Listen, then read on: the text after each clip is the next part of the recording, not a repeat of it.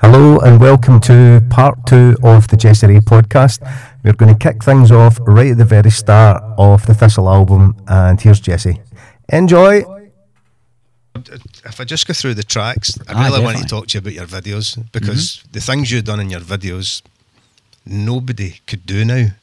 You could do it, but health and safety would be a problem. That's the only thing. You know, well, the first track on the album is Inside Out.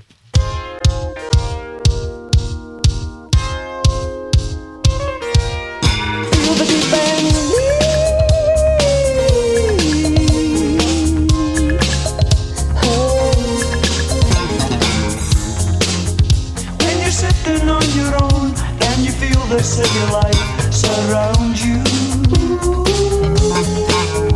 and it's always on the phone, and you just don't think that you can fight it. Don't give up, don't give up, don't give up, don't give up, don't give up, don't give up, darling, what we dream.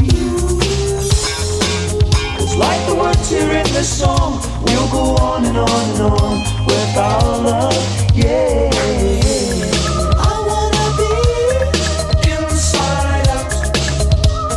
Darling, I've got to be so deep that you'll be needing me inside, over and over and over again. The tune actually, in 1980, I wrote it for Slave, because Jimmy Douglas was an engineer at Atlantic Studios then, and he was going to get into more and more production. And anyway, so he said to me, because it was actually through the Average White Band that I met Jimmy, because Jimmy was top engineer at Atlantic Studios where the Average White Band cut the record. So I used to see Jimmy when I was up there, seeing one of the lads and that, and I just really befriended him, and we became great pals, and then obviously became collaborators. So what happened was that he got the job as producer for Odyssey. The first thing was he was a producer for Slave. And it was just one of those times that I didn't even know that Slave was from Dayton. So I had no idea about Dayton at this part of my career. Right. So he said to me, I was in the studio one day, and he says, look, I'm having a hell of a time here, because the band are... not so much they're falling out, but they're having a lot of problems with management and all the rest of it and that. And we've come to a moment where we're having a clash here, and I need to get this album done. So he let me hear this track on cassette of just a rhythm track with a couple other rhythm tracks and stuff like that. And when I was back in Scotland here, I was writing a song called Inside Out on my bass, and I was just working on it. I hadn't really anywhere. I wasn't taking it anywhere. Right. But when I heard the track of Inside Out, that melody came back to me again, and I said, something? It fits perfectly with this. You see. Plus, I thought that Mark Adams was a fantastic bass player. They were great musicians. Yep. You see. And also Steve Arrington on drums. And I just thought Steve Arrington and Mark were just such a great, tight combination. Yep. So that the melody I had kicked off on all their parts they were playing. And I thought, this is great, you see. So Jimmy said to me, look, I want to break them into Europe. They're not really interested, because they've not really been there. And they're very ethnic, and I respect that. And I said, I do too, if that's just what they want to do. But he said, look, I need a hit tune. I need a hit tune. So that's when I wrote Inside Out. All right. And anyway, so what I did was I came over here. I left. They still were not getting on 100% at all when I left. And I said, look, I'm going back to Scotland for about 2 or 3 weeks or something like that. When I come back, I'll have this finished and stuff. And, all the rest of it. So anyway, I get back there, and I go up to the Atlantic, and I go in the studio, and there they are.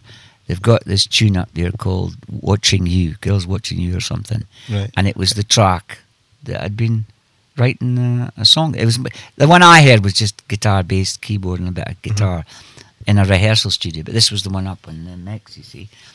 And I sat in it, and I was sitting there listening to it back, and I think some of the band were in and that. And he says, "Well, what do you think?" And I says, "Well," I says, "it's great, it's great." He says, "Well, what have you got?" So when I let him hear the demo that I'd done of Inside Out, he fell off his seat and he says, "Oh God," he says, "but we're nearly finished the record now, you see." So I thought, well, it's just one of those things, Anyway, so that was 1980, and it was kicking around Atlantic Studios for 2 years on the shelf. Nothing happened. Right. And then Odyssey, got the job for Odyssey as producer. So they were looking for songs, and Jimmy says, "I think I've got a song here." So he put on Inside Out. They fell off their seat. And he said, "We've got to do this song, Jimmy. We've got to do this song." And so I was called in. I hadn't met the band yet. I never actually met the band till I went to Scotland. They were touring in Scotland. Right. And Jimmy said, "Look, I'm going to change the track here because I've already got Watching You, and it's doing really well. It just been released, or was getting released, or something like that." And he says, the same feel will be there, but I'm going to bring in Sandy Anderson, a great bass player, the late Sandy Anderson, and replace Mark because Steve Arrington came in and he just played exactly the same bit he played on their Slave track. You see, so Jimmy had to change the bass player and add different musicians and different instruments and stuff like that. So the track was different.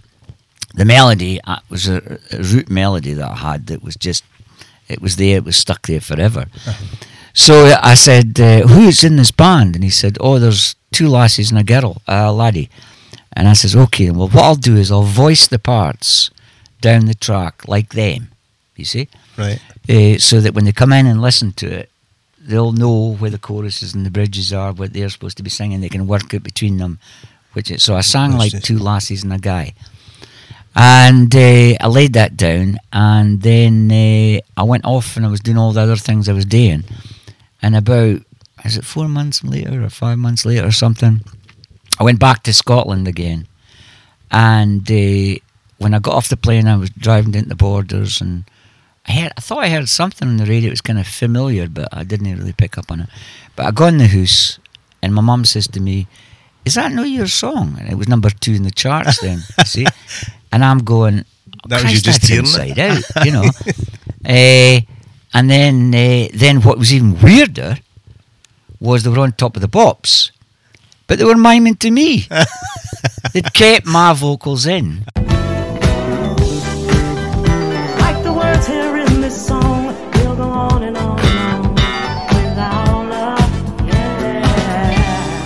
I wanna be inside out, oh darling. I want it to be so deep that you be turning me inside. I want it to be so deep that you believe. Her voice, obviously, the lead vocal, and a couple of little vocals that it put in, but basically the 2 guys and the lassie were miming to me, and I thought it was a very weird situation, you see.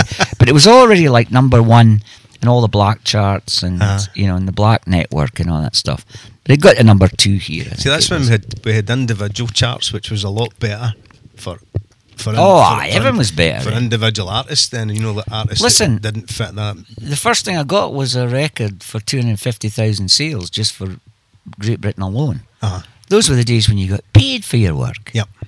Not now. It's just an industry. It's just a fucking rip-off now.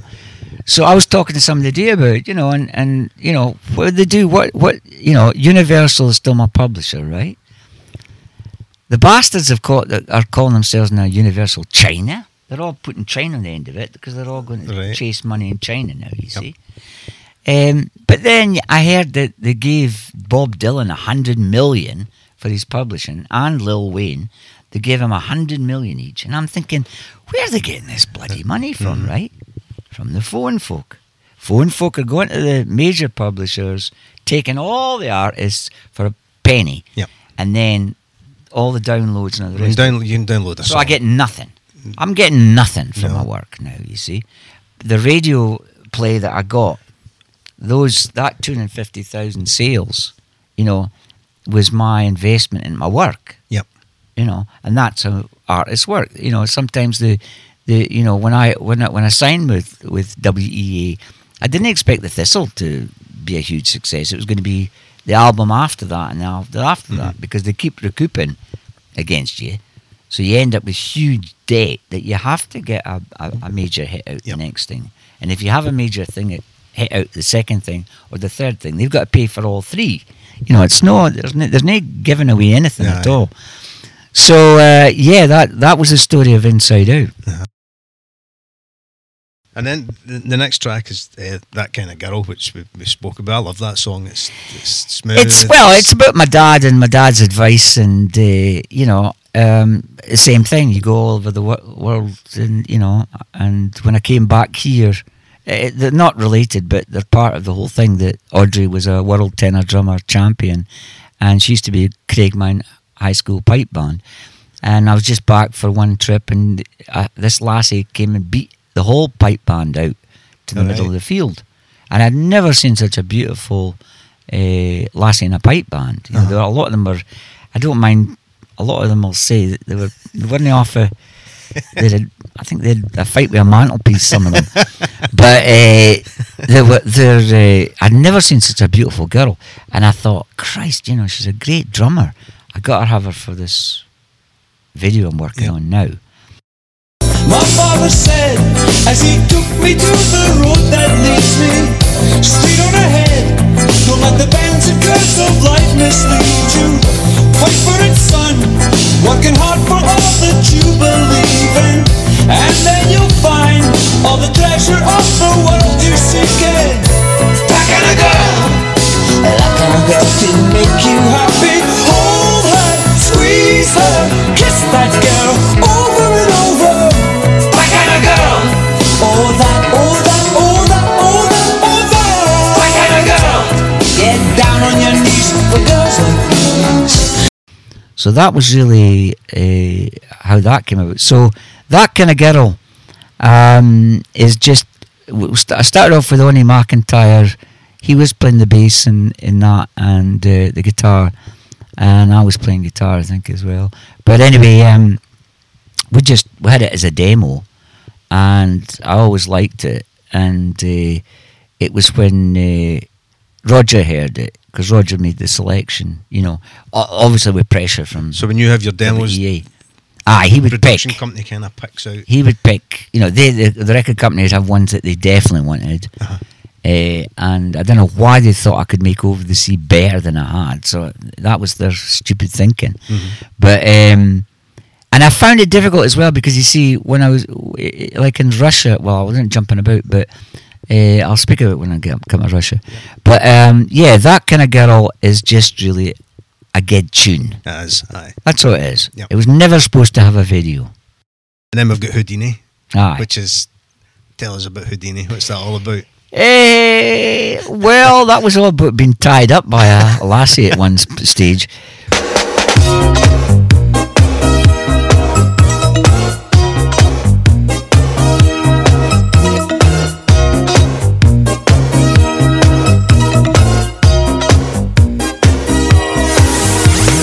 Country, street or town, I would run around. With every babe I meet, I feel free and confident. Unattached, I could not be matched. Then she came around, now she's got me all spellbound. That's right. Tie me up, I'm your love prisoner. Houdini of her. Tie me up, I'm your love prisoner. Houdini of her. Basically, Nairobi Sailcat and me were working on tracks for the Space Cadets, and it came out of that, really. Right. That was, and so Roger heard that one. He loved the track. And that's another great track on the album. It is another really good one. And you see, the end of it is the worst rap that you could ever have, and it was deliberate because There's only one word you can make it, and it's Polis. but then that's a forced one as well because it's Glasgow, and I'm not Glasgow, you see. But what happened was when I was recording it, Max Hole, great name, came over and was supervising some of these sessions. We had to laugh about it. We had Roger and me were just taking the piss out of him all the time. But anyway, I'm just singing away Houdini there, and he goes, Jesse, could I intervene? And I'm going, okay then. And he says, you know something? Rap is all the big thing now. Could you do a Scottish rap at the end of it? And I thought, oh, for fuck's sake, I'm not a rapper. I'm not going to put a rap on the end of this damn thing. So I just went, just came up with a load of rubbish. And he said, oh, that was wonderful. And I just thought, oh, God. See? But it was a piss tape. And nobody got it, especially him. I'll go get up there, I see something that I love about Houdini. Get a lot of me, get a lot of balls, and you got a lot of me. Tie me up, but see, how you can you Houdini. Tie me up, oh yeah, well, yeah, I could not admit Houdini. Tie me up, Houdini. It's a good tune, though. Houdini is a good tune. It's a great tune. It's a great tune. And then we've got Don't Give Up, which is your next one on the album. Don't Give Up. Now, how did that come about? That was only McIntyre and me again. Right. So it was really just a sort of soulful acoustic thing to begin with. Uh-huh. And then it evolved into the track. And I think, again, that's Lester playing drums on it. Lester is such a great drummer. I just love him. I wish I could have done more stuff for Lester.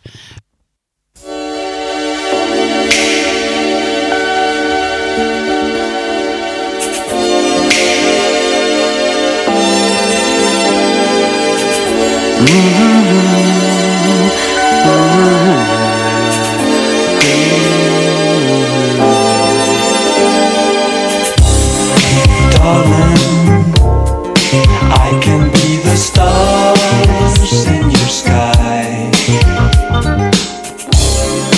Honey, I can be your 5th of July. Don't give up, please keep on. Don't give up on love. Don't give up, please keep on. 'Cause it's on and on and So really, Don't Give Up. That was really about... It was funny because I had a telephone in the video on the beach. And what I did was... Audrey was back here in Scotland. So it was really to her. It was all about her because 5th of July is when we got married. Right. And what I did was I had one of the first mobile phones. It had a block with a huge mast in it, and just like a block kind of phone. Anyway, so I used to go down to Florida to do a lot of my writing, and I'd run along the beach, and that's where the location where I did the Thistle there in Hallandale. And I'd spent a lot of time going up and doing the beach there, coming up with melodies and all sorts of stuff and that. But I brought this thing with me from New York, and what I did was I got into the electrics on the phone at the hotel, and it was right on the beach, but these transmitter things, they would go for about 1/4 of a mile or something like that. They were quite decent.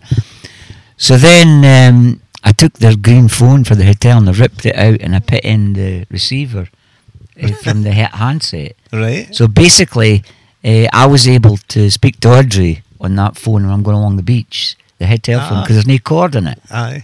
But you see, it transmitted back to the hotel room. and then into the network. Right. You see.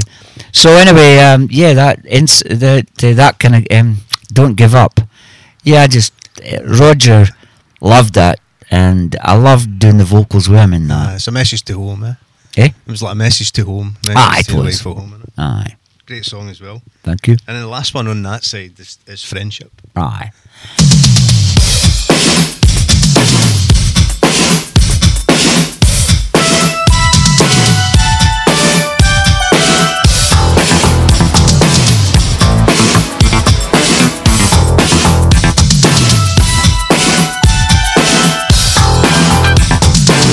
Now once again we find ourselves among our friends. Again, what happened was back in 1980, was it? I had Bernie and Michael Hampton. I was working on the Warray stuff, basically, because I wanted to do a Border P-Funk thing. And we'd been working on that track together. And then, so when I went back to the States, I recorded it. Where did I record it, first of all? I did Friendship about. I can't even mind. I know I went up to Edinburgh at Hart Street Studios in Edinburgh and did stuff there with Roy Ashby. But then I recorded it somewhere in the States. I can't even mind. But anyway, Roger heard it and he thought it was great. But at the same time, I was in Dayton there in 1986, you see. And that was when the shuttle disaster happened. Right. And so what I did was I'd been going to Florida and I knew a few folk there, and I said, look, I'm going to get in contact with NASA and see if they can give me footage of the disaster and, just footage generally. Yep. So I struck up a friendship with them because I actually wanted to go into their simulator that you can float about in and all that stuff. The You can do astronaut it. simulator. I would want to do that, but I couldn't get that. But what they did was, I got back to Scotland and they sent me tons of 3/4-inch tapes of all their space stuff that they had, and the shuttle disaster as well. So that's, although the filming's a bit grainy now, that was the quality that they were dealing with at that particular time. Uh-huh. So they were very impressed with the tune, and they really liked the concept of me dedicating it to the Challenger crew. Yep. That's how that came about. Aye. But Lester's put a killer drum on the track, and Roger, being Roger, just took off on it. But Michael Hampton and Bernie Worrell and myself, we wrote it, and Michael's on it, and obviously Bernie. And basically, I got together here, as I said, in the Scottish Borders with Bernie, and the melody that I was singing, Bernie put it down as the keyboard part, and then I sang with that during the recording of it. And then we're going to the Thistle, which is one of your that's the first song on the second side. But if you can paint a picture of how the video came about, I mean the song, and how this whole concept. Thistle was really about Thistle, my dog, the Staffordshire Bull Terrier. I loved that dog. It was just a big. It was like a lion. It was just like a beast, but so gentle and so strong. So I thought that pretty much summed up Scotland to me.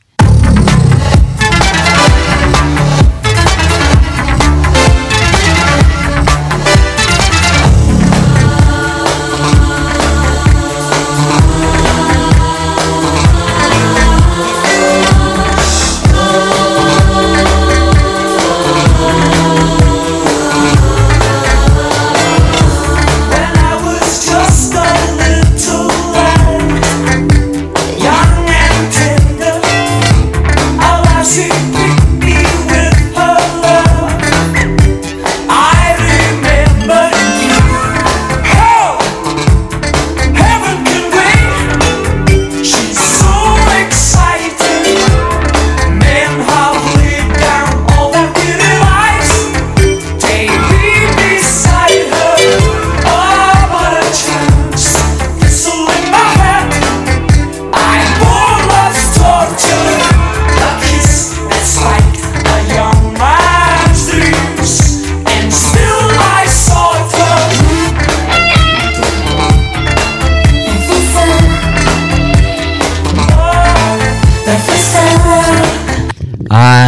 then what I thought was, right, I fancy doing this on a train, and I'm going to get a train. I'm going to call it the Thistle, and I'm going to find somewhere that I can stand in the front of it.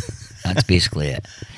And I got in touch with ScotRail, and they said, no problem at all. Well, why don't we do it in the West Highland Line? And I thought, that's good, because it was quite near, I'd done obviously over the sea at Eel and Donnan. Yep. and I enjoyed playing. I played at the ice rink at Inverness, and Fort William were favourite places at the time. Uh-huh. And so I hired the train, and it was the first time the freight wagons had been put on the train for 50 years. Right. So I said, right, take the sides off, and what I want is everybody's going to be playing live on it as well as being filmed and recorded, so I need it all hooked up for power and amplifiers and all that, so everybody can play. So one regret I have, I've lost the tapes of the recordings of the actual instrumentation itself without the backing track on it. Right. Because I always, when I film my music video, I only use the instrumental. I never put the finished thing in. That is because all my edits and all my ideas come from the arrangement of the instrumentation. No free vocals or for words or anything like that. Yep. So we'd run, there'd be speakers on each of the carriages, and the musicians are all here to play along to, right? But then, we'd stop the tape for quite long sections of time. So everybody's still playing. So, of course, the sound, when you went through a tunnel, you hadn't some long tunnels there. Aye, you there is, couldn't, aye. The sound was amazing of Michael and Steve Ferroni and Bernie playing live, and us playing live. And of course, we're all hooked up. So, I could, even on the front of the train, I can hear what they're all doing when I'm crawling about the front of the train. And You're literally on the very front of the train. Aye. There's nothing holding you on. No. But if your arms. No. But anyway, I could hear everything. And so some of the sounds and some of the playing, because it turned into like different versions of the Thistle when we played it in just a cappella or played it, Yep. as an instrument, as our own version of it. So I wish I could I'll maybe find them one day. Aye.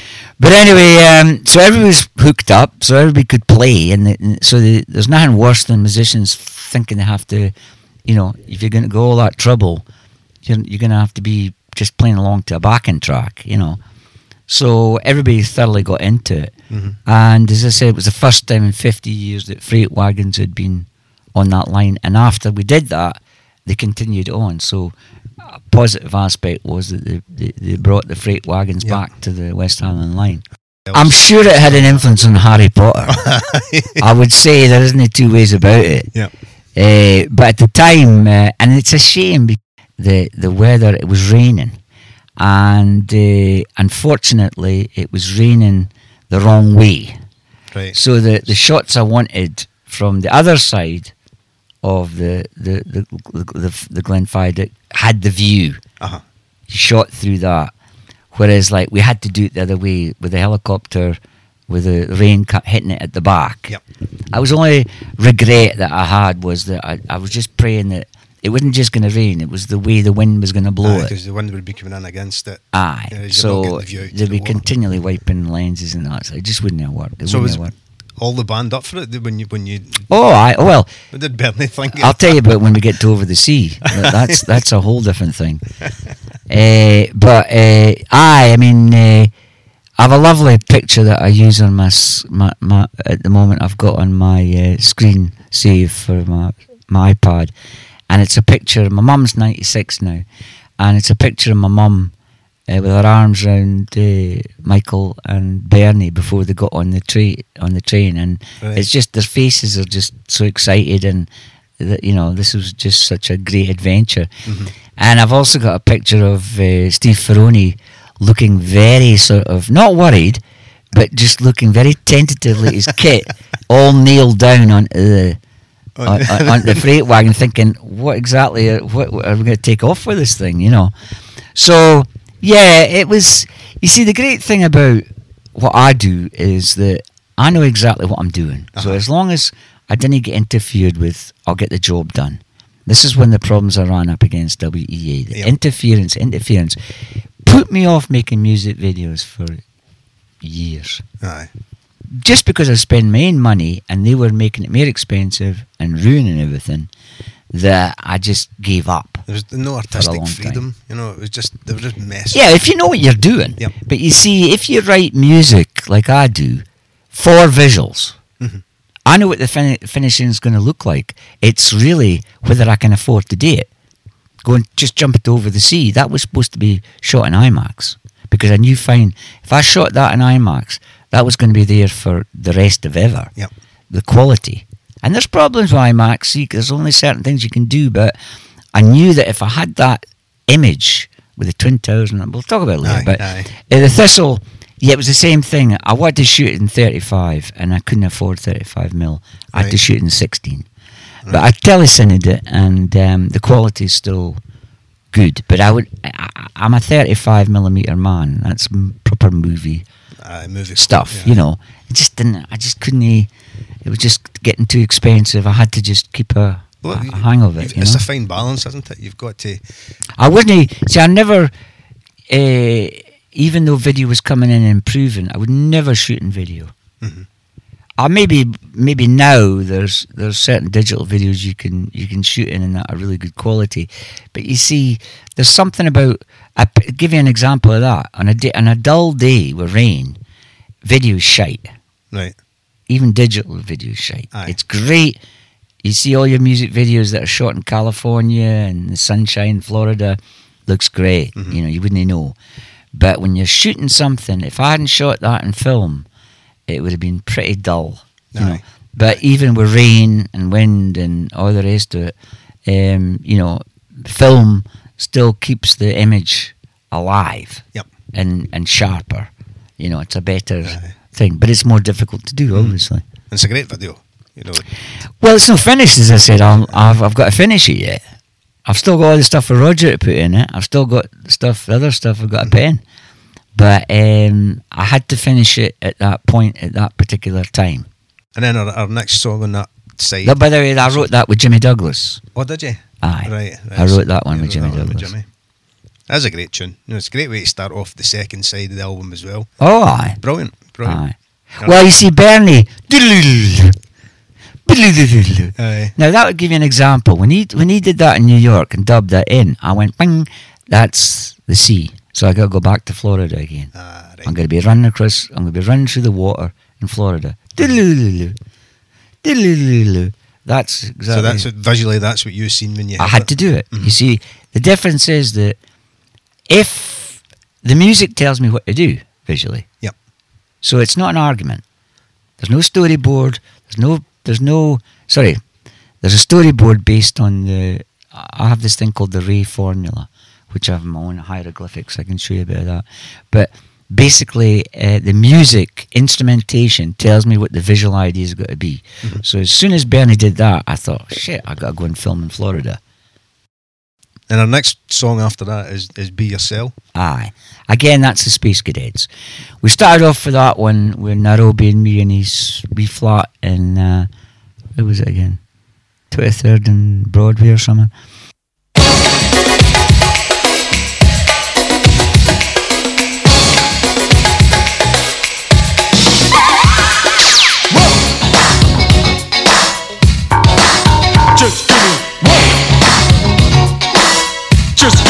Just give me.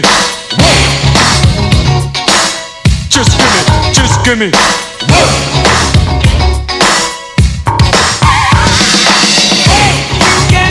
You can be yourself. Be your own self.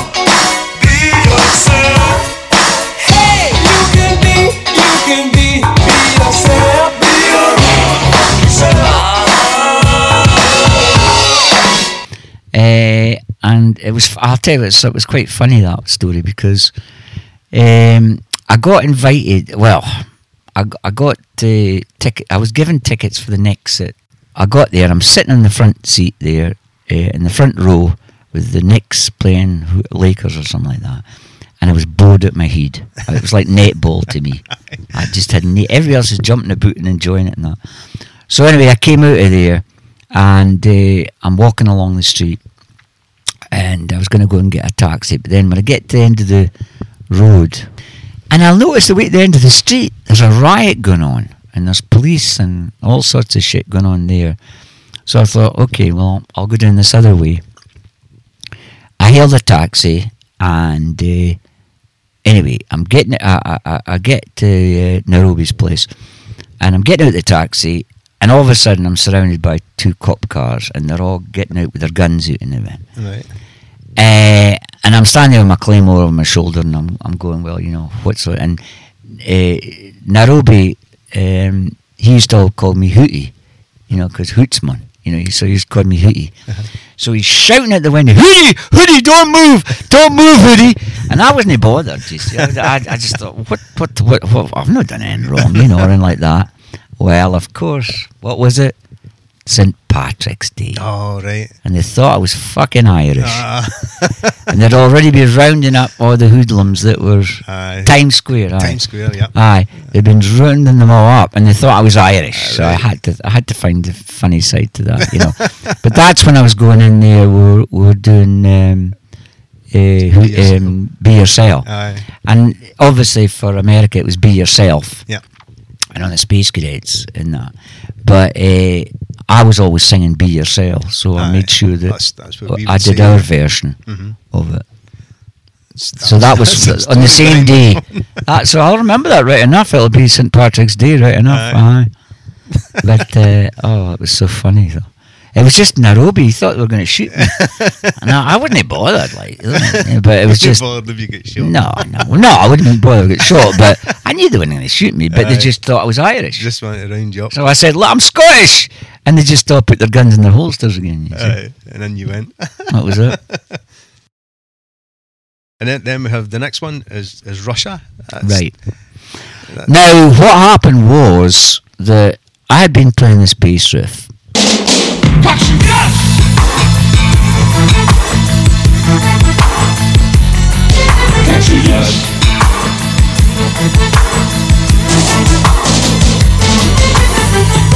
And I had this beautiful Fender Precision bass that I think originally used to be owned by my favourite band at that time, the Crusaders. Right. Horn player. It was his bass player. But anyway, when I was in California, because in 1976 I was recording at the record plant in California, and that's where I met Buddy Miles and the lads that I worked with there. And again, Bernie, that solidified because 1976, 77, I was working with Gary Kellgren, the great Gary Kellgren. Right. Who owned the record plant in Los Angeles, and he was going to be my first producer. But then, you know, well, they said that he drowned in his swimming pool with his girlfriend, but I know he was pushed under, you know. So that kind of knackered my album, my first major album. That was really going to be a big album for me because Right. I'd spent, you know, some time in New York, and then I'd got through to my journey. When I got through to California, it was an engineer that said, look up Gary Kellgren. And Gary Kellgren was, you know, he invented stereo and phasing, and he had this studio in Sausalito, and he built the ones in Los Angeles and Sausalito. So he was a genius. Yeah.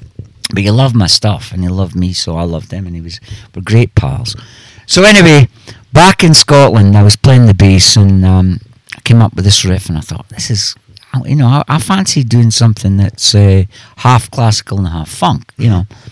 So when I was back in New York, of course, all hell was breaking loose because the Cold War. So I had a friend called Ted Spence who had a wee studio in New York, and he was an engineer for one of the major studios. And he just did I did some of my demos and stuff at this place. Right. In fact, I have a tune called Do the Sheep that I went on the Gong Show in Los Angeles with. I did right. in there. Oh, it's unbelievable. But anyway, so and I done the name of Charlie Peep and the Shepherds featuring the Bleatettes, believe it or not. But anyway, I wasn't going to do it in my own name. No. But it's a great funky tune. It's really great. But anyway, so I was doing things like that, and then I decided to do a version of Russia there. So I got Bernie to come in, and Steve Ferroni, and in that wee flat, we did it. And what I said to Bernie was, look, Bernie, you know, we're like a couple of dolphins swimming along the water. We can swim along and both know which way we're going to both go at the same time and never clash. You know, that was the way that was the magic of working with Bernie. Yep. Him and me just, you know, Just, were thinking exactly the same. So I had this bass. I did a simple thing like that. And I said to Bernie, like, you go into that room there. It was a bedroom or something. You go into there and just play what you play, because this is just, you know, I knew he was you know, he was really into classical music. Yep. From the age of 0 to you know, till he got hit with the P-Funk, you know, and George asked him to join. So he's classically trained, so he loved classical music, but he always put the funk into it, you know, like Mozart. And so he just played that stuff, and he came up with this line. And I thought, right, I said, this is going to be my next music video. So I thought to myself, right, what am I going to do here? We've got this all going on here. We've got the Cold War going on. I could try to find the name of the guy, his name, because Russian? No, the head of Russia at the time, it was Andropov. So anyway, well, actually, I sent a copy of the Andropov himself, personally. All right. And he died a week later, so I hope there's no connection. I thought, right, what I'm going to do here is I'm going to combine them. And I thought, now, I'm pioneering music videos, so I thought, right, what's the most difficult thing to do with an American audience to get over on? So I thought, right, I'm going to sing this in Russian.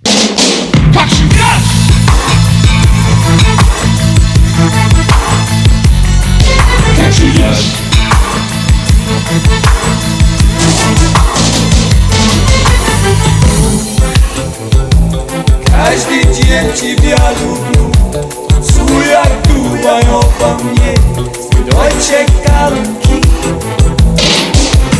Я не могу тебя забыть, Таня спокойно меня удушала. I got no transatlantic call, didn't read a word at all, but there's a change with you. Oh, even in the darkest night, I will always be the light. Deutsche Galaxy.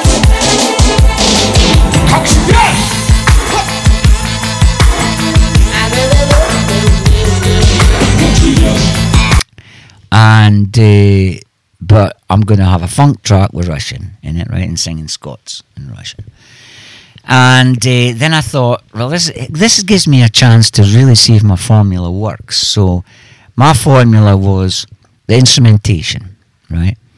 And in the instrumentation, because of Bernie's playing, I thought, I'm going to get a ballerina. I'm going to find a ballerina in New York, Juilliard, not Juilliard, the main ballet school. That's a young, beautiful lassie that's got a great face, because I need somebody who had a great face, you see, but she could dance really well. So I found this lassie. I was going to the studio one day and where the studio was the big ballet school there.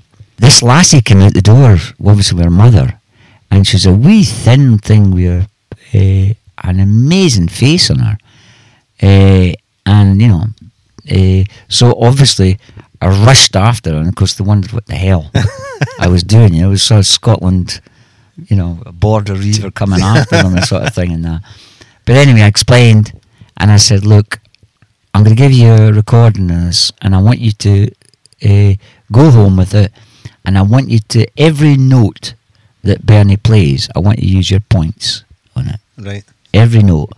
So she never, that's what I'm saying, the great thing about using an instrumental is that people just concentrate on what you have there. Yeah. You know. So without vocals or to put them off, all I needed her was to listen to Bernie's playing and just do her points on every note that he played. So she did that. And then I had this friend called Wendy Biller, who was a really wacky lady that was a choreographer. And I said to her, listen, I've got this wee lassie. I want you to go with her and work on this thing. Then I found a Russian lad who was in my building in 66 in Columbus. And when I do anything in a language, I write in the language. Right. So I never translate. Because if you're doing it, what I wanted originally, like I said to him, was da da da.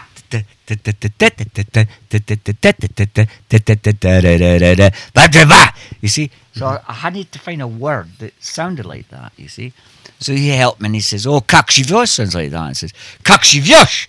I said, "Well, what does that mean?" He says, "How you doing?" I thought, "Oh, well, that's fine then." You see, so that worked with the rhythm and the sound of the thing I needed. And then I had to go to work with him, Ruben. I had to go work with him. Basically, what I wanted to say, finding out the Russian for it, and then finding the right phrases. Каждый день тебя люблю, танцуя, дуя, обали, сведойчик, аленки. Now, the reason for doing that is because if somebody doesn't know a language, if you can make it rhyme in the language, they can find it out. Yep. And I tested that out when I went down to one of my trips down to Florida on the beach there. And there was a real heavy rock and roller guy that I knew. He was a real nutcase.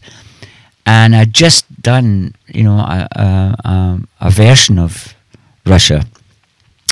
And I said to him, by the way, I had one of the first Sony Walkmans ever. Right. Yeah, when I did this, again, I did it in a Japanese tune, Desire. Well, no, I didn't. It was the B-side that I did in Japanese. I had to do the same thing. I had to get together with him and learn the language to make You it like fit a challenge, don't you? Oh, well, no, you see, it's as much because the thing is, this is an example. So I thought, how am I, because I was concerned about how I'm going to get over on the American public with a tune at that particular time in the middle of the Cold War, well, all that was going on, singing something in Russian, right, you see? So I wanted to see what the power of music video was, if this was going to work, you see? So anyway, I got this rock and roller guy was chewing gum and smoking weed, and he was going out his head down there. I let him hear it, put the Walkman on his head and that. He only had it on for like 4 seconds. He was going,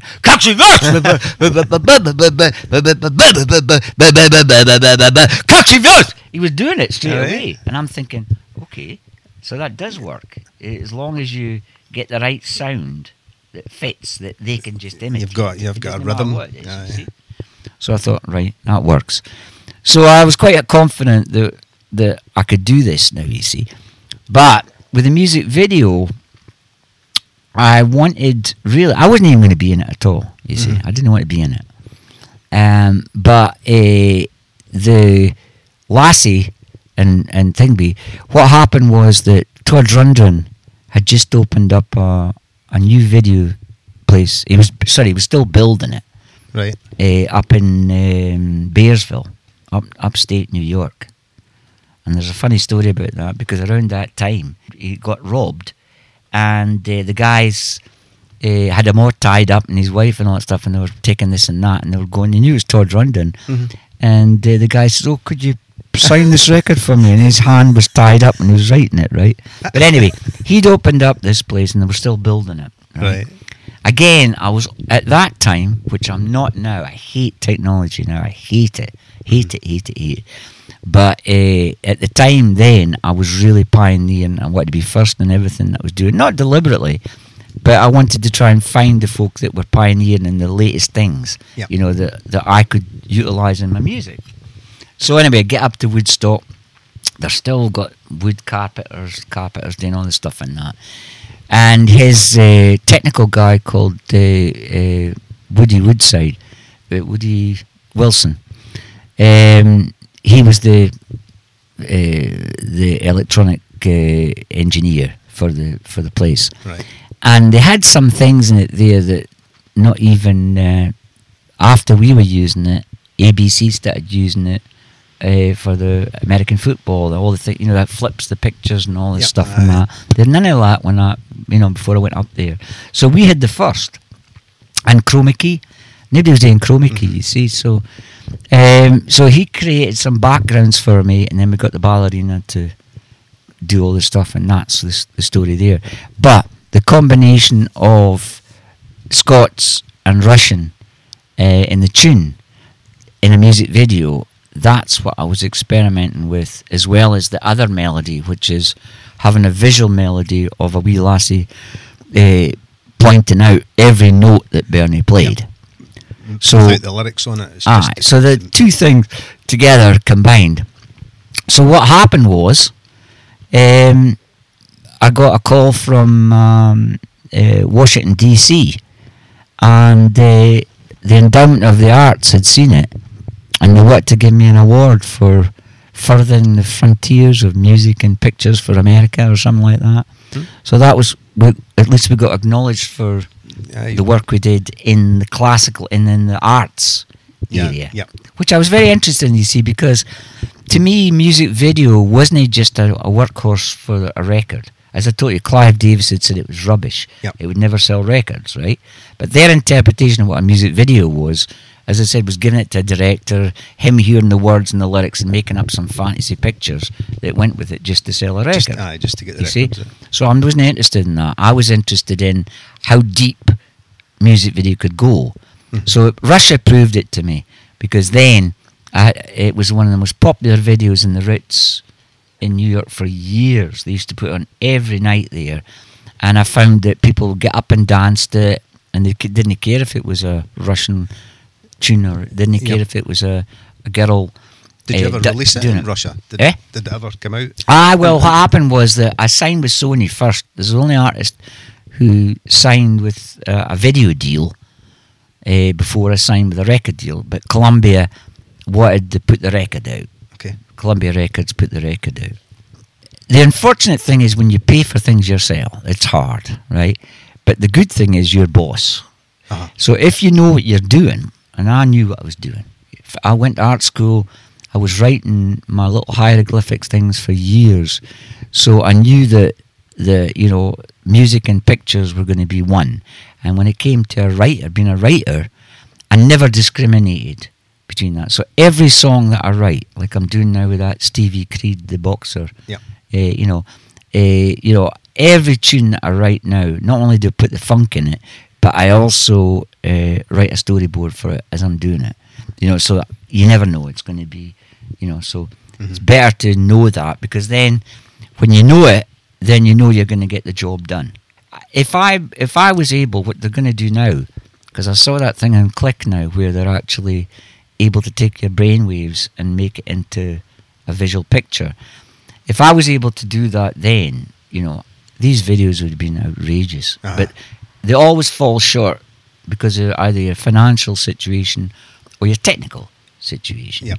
But back for Russia there, Woody had the latest effects that nobody else had. And that was really the key of putting them into background. So when I did the chroma key, there was something more interesting going on there. Yeah, you got all that fading and twisting of the screens and stuff. And then, of course, you see even just that simple shot of taking film, because we found a Russian church coming round the bend with all the Russian lads dressed up, and they're doing the clap and to the dance to it. And me superimposed with my kilt, clapping my hands. At that particular time, 1979, 1980, it was a way ahead. So it wasn't I was trying to be well ahead. It was just I needed to be able to visualise what I had in my head onto videotape. And then our next track on side 2 is Over the Sea. Which is one of your most iconic videos as well, isn't it? I would say so. Definitely.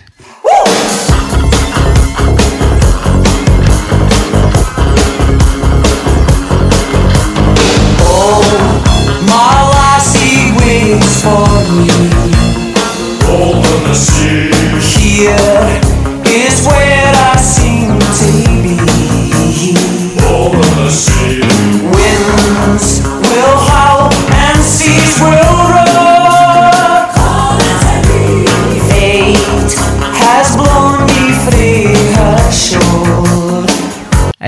Over the Sea actually was an outtake from Bernie and me were in the studio in New York, and it was one of the Worry projects that I was working on, and we had some really, I mean, Steve Jordan and Bernie and Marcel and that, you know, and then bringing in TM and all these the lads that I need to work with. It was really a great time in New York then. It was full of ideas and it was buzzing, you know, it was just great. And we were doing all these different tracks, and I booked a whole load of studio time. And anyway, after everybody had left, there was one track that we were working on, and it went on forever. It changed from this to that to all the rest of it and that. So what I did was, when everybody was away, we transferred it over from the multi-track on a half-inch 15 IPS tape, or 30 IPS tape, and I got the editing block out. And what I did was I copied over bits of the mix, because I'd run off mixes of the stuff on 2-track like that. Right. And then when I had it in 2-track, I copied them back over onto the multi-track and then back onto the 1/4-inch again, so I could have a verse, bridge, chorus, and Right. like that. With you. Edited together with tape, and that was basically the backing track for Over the Sea. And there was one part in it that Bernie went zzzz with his keyboard, and I said, you know something, that's a claymore flying through the air. Now, not only did I not know in, what year was that anyway? That would be 1982. I didn't have my claymore then. It wasn't until 93, 94 I had my claymore. So I didn't know what a claymore was. Right. I said this idea of Scottish sword flying through the air. When I got back to Scotland, and I looked out for claymores everywhere, you know, I'd come across Claymore Butter, Claymore Whiskey, and they had 2 broadswords. Right. They didn't even know themselves what a bloody claymore was. I said, you know something? So I built Over the Sea as a music video soundtrack originally, with this claymore flying through the air. And I was going to chuck it from the top of the Twin Towers to Scotland. Wipe a tear from your blue R&D. I'll be back just like the claymore flying flea. Oh, I'm born and I say, good, you'll come for me. So I went up the top of the Twin Towers and I had a look around in that. I told you I worked down below at 4, number 4 there anyway. Got up the top there, and my kilt was blown all over the place, and I was, you know, it was gay, windy, gusty up the top of there, and you have this swirl between the two of them as well, you see. Aye. But I couldn't get near the edge. The way they had it built there, you can't get to near the edge. I need to get to the edge of the building. I couldn't get to the edge of the building. So I thought, what else could I do? So this lad I'd hired says, well, why don't you do the Brooklyn Bridge? And I thought, perfect. I thought that's perfect. I'm going to chuck the claymore top of the Brooklyn Bridge back to Scotland. So anyway, cut a long story short, I got the money together, I got everything, I got my helicopter. What I did was I filmed everything in Scotland the way that I was going to film it in New York. Right. And basically I had a version of Over the Sea that was complete here. What I was going to do then was go to New York and drop all the shots, like another coat of paint, on top of it all. Yep. You see, and the bits that I needed, right? So I took my own, Pete Worrell was my cameraman. So I had these folk, I think it was Wild Tigers or something like that, and they were great as well. So I still had Pete Worrell hanging out. Anyway, so I thought, right, okay, I'll try and do this properly, you know, I'll contact the city. City weren't very keen. So I thought, right, what I'll do is I'll talk to the builders, the steel workers, and I'll go up the Brooklyn side, not the New York side. So I said to them, look, I want to shoot top of there. And the boy says, "Oh, no problem at all. We'll let you do that. It's no problem at all. I've got a couple of guys that can help you if you need a hand with some things and that." You see, so I thought, okay, that's fine. Anyway, so I was finding out with permission. The New York folks said, "No, you can't have a helicopter. You can't drop. We can't drop you on the top of like I did with the Five Sisters, because I didn't climb the Five Sisters. They dropped me off. Right. Can't do it." I said, "Well, what if we jump or something?" No, you can't do that, right? So we had to climb it, you see. So Steve Jordan was doing Saturday Night Live in the David Letterman show. Yep. Right? And I thought, Bernie wasn't around. I was wanting Bernie, but he was on tour, you see. So, and Hiram, he was off doing tour as well when he was supposed to be doing the show, but he was away doing a tour with somebody. So what happened was that I said to Steve Jordan, I said, "Listen, Steve, I'm going to make a music video here." I said, "This is going to be a mind blower. We're going to do it at the top of the Brooklyn Bridge. This is fantastic, you see." So I knew what Steve was like, because he's partying all the time, and he didn't flinch about anything. He thought Brooklyn Bridge, but how we were going to do it, he didn't ken. So I left it till like about a week or 7 or 8 or 9 days before I was going to film. And I told him what he needed to have. You need to have a pair of sneakers. You need to have a wee rucksack. I needed his rehearsal kit that could fit in a rucksack with cymbals and everything. I had my pole split in two with my flag. Right. And my claymore strapped on my back. I had a sound system for playback. And I had a walkie-talkie for the directing the cameraman and all the rest of it, you see. So I called him up and I said, "Steve, now mine next week, we're going to do the Brooklyn Bridge. Yep. And have you got the stuff?" He says, "Aye, I've got the stuff and that." I said, "Well, Steve, we're going to have to climb it. Is that okay?" And there was a bit of silence for a while, you see. Uh-huh. He said, "Oh, that's fine. Yeah, that's fine." So anyway, it got to the day of the filming.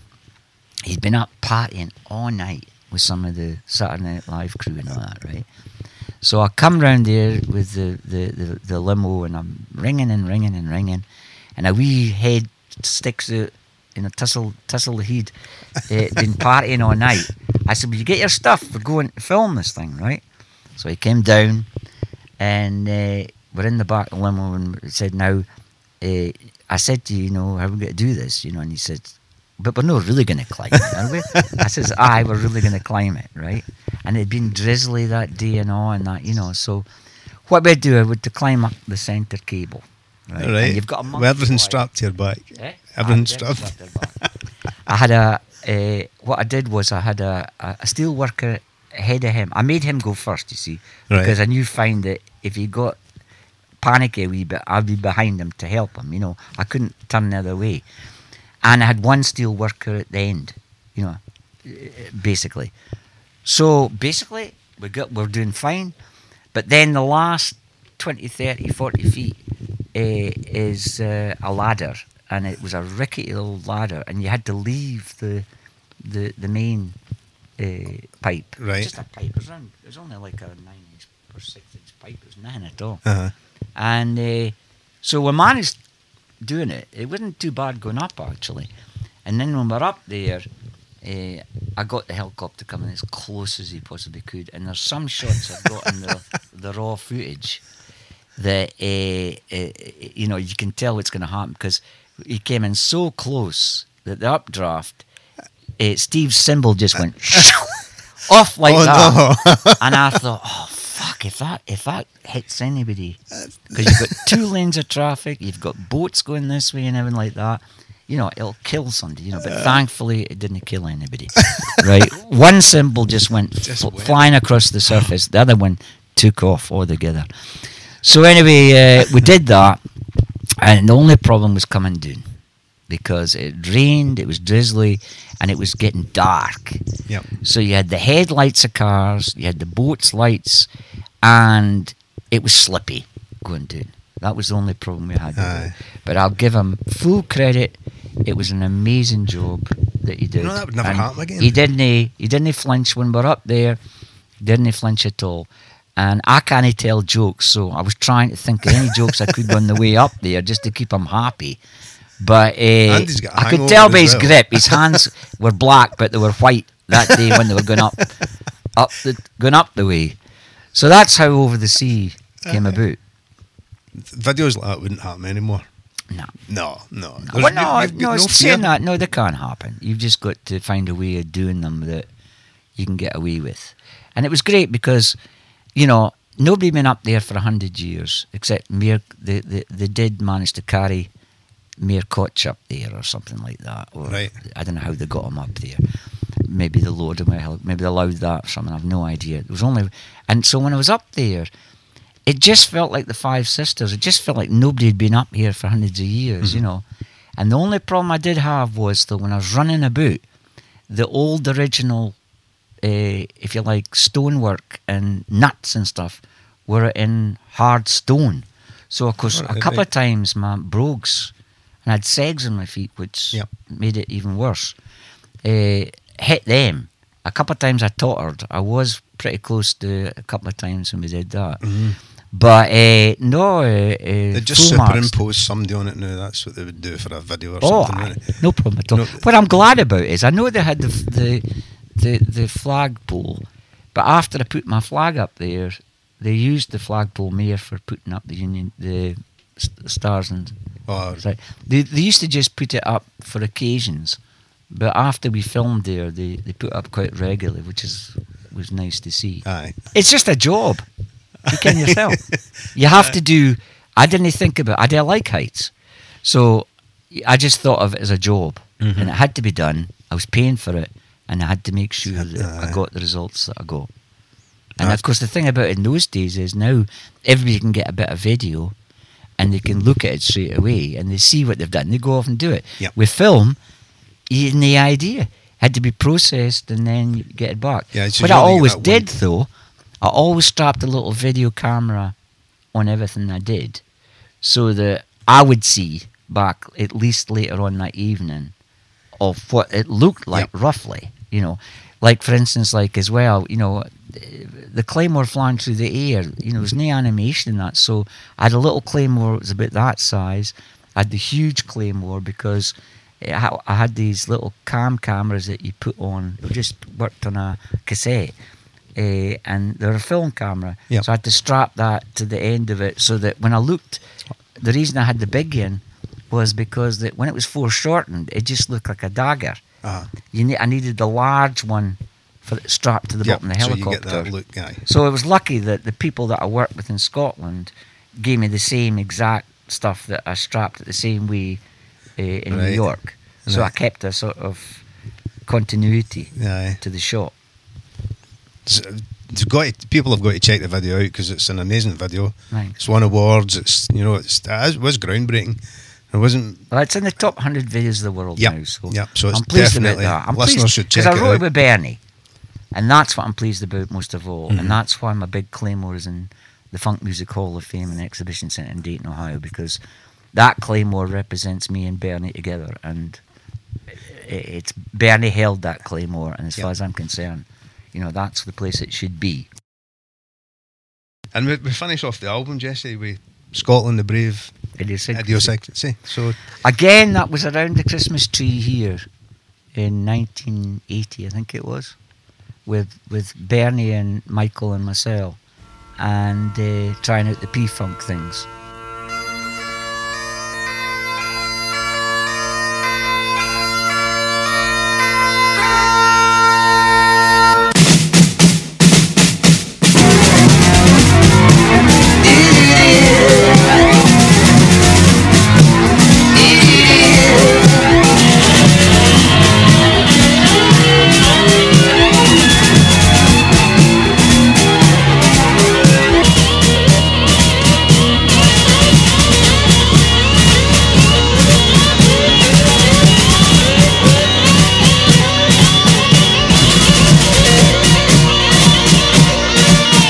Hark when the night is falling, hear the pipes are calling loudly and proudly playing down through the glen. Land over high and never land o'er the shining river, land over hip forever Scotland.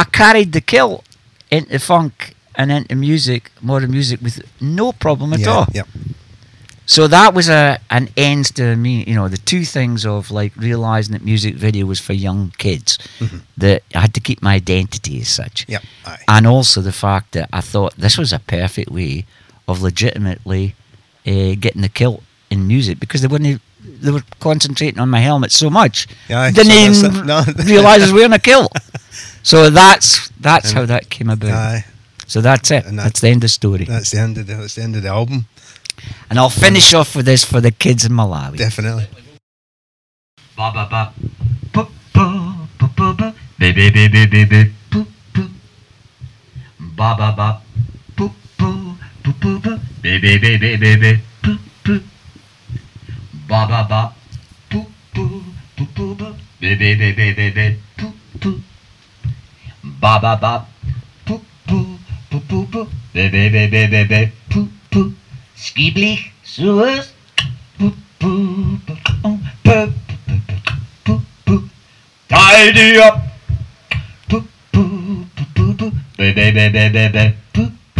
Skiblich, Suez.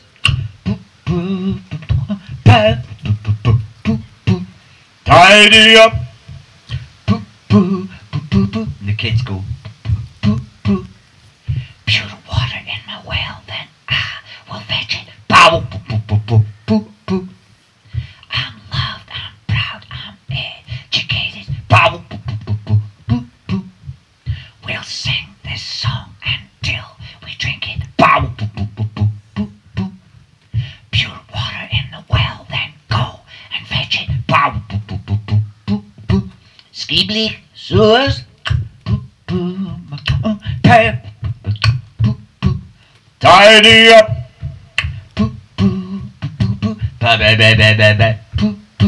Skiblich, Suez. Tidy up. And that's for the kids in Malawi. Oh, fantastic, Jesse. Wonderful stuff. So there we go, folks. That's the end of the interview with Jesse. I can honestly say it was a real eye-opener for me to spend 3 hours with a guy. It was great. And Alan Doyle turned up, so a big thanks to Alan. The quality wasn't that good, Alan, unfortunately, or we could have squeezed some of your time in there as well, but the quality didn't really pick much up on the microphone. But it was great to see you. And Jesse does so much other stuff as well. So he's the trustee for the William Wallace statue down in St Boswell. So please go and visit www.tv.scot. There's a 24-hour-a-day, 7-day-a-week global community funk TV station that Jesse does on his own. And if you want to donate any money to the restoration of the statue, which is one of the oldest statues to William Wallace that we have in this country, you'll find a donation page on there as well. So, you know, I went down, it was probably a Wednesday night, mid-September there, and I seen it on Facebook that Jesse was going to be performing live. I mean, you're looking at 7:30, 8 o'clock at night. So, and he was taking his gear up to the statue, setting up with Alan and his son, setting up his, all his external kit to play, and doing it for free. He was doing it to raise funds for this statue. So please go to www.tv.scot, and if you can donate any money, I'm sure Jesse will be delighted. And if you want to check out his videos on YouTube, and you can be able to tie them in with the stories he's told. But for me, it was an absolute privilege. We don't really have guys like Jesse in Scotland. They come along once in a lifetime. So just take a bit of time to appreciate who he's worked with, what he's done, and what he's trying to do to bring funk music to Scotland. It's not something we generally fall in love with. But just take a bit of time, and if you could buy a CD off him, just ping him an email. I'm sure he'll be delighted to, if you want to buy some of his music. So, yep, Jesse, thank you very much. And in the next episode, we've got a few more lined up, and we're in the process of lining up some special guests again. So this is going to be good. And I look forward to episode 3 of Made in Scotland podcast. So just before we go, we shall have another listen to Jesse's Inside Out. What a fantastic track. Get up, have a little dance around. Come on, you know you want to.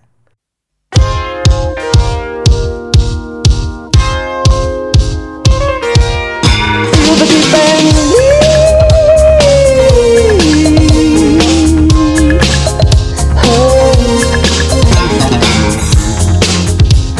Sitting on your own, and you feel the city life surround you.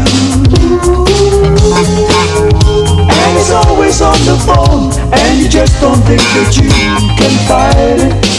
Don't give up, don't give up, don't give up, don't give up, don't give up, don't give up, darling, what we dream. 'Cause like the words here this song. We'll go on and on and on with our love, yeah. I wanna be inside out. Oh darling, I've got to be so deep that you'll be needing me inside over and over and over again.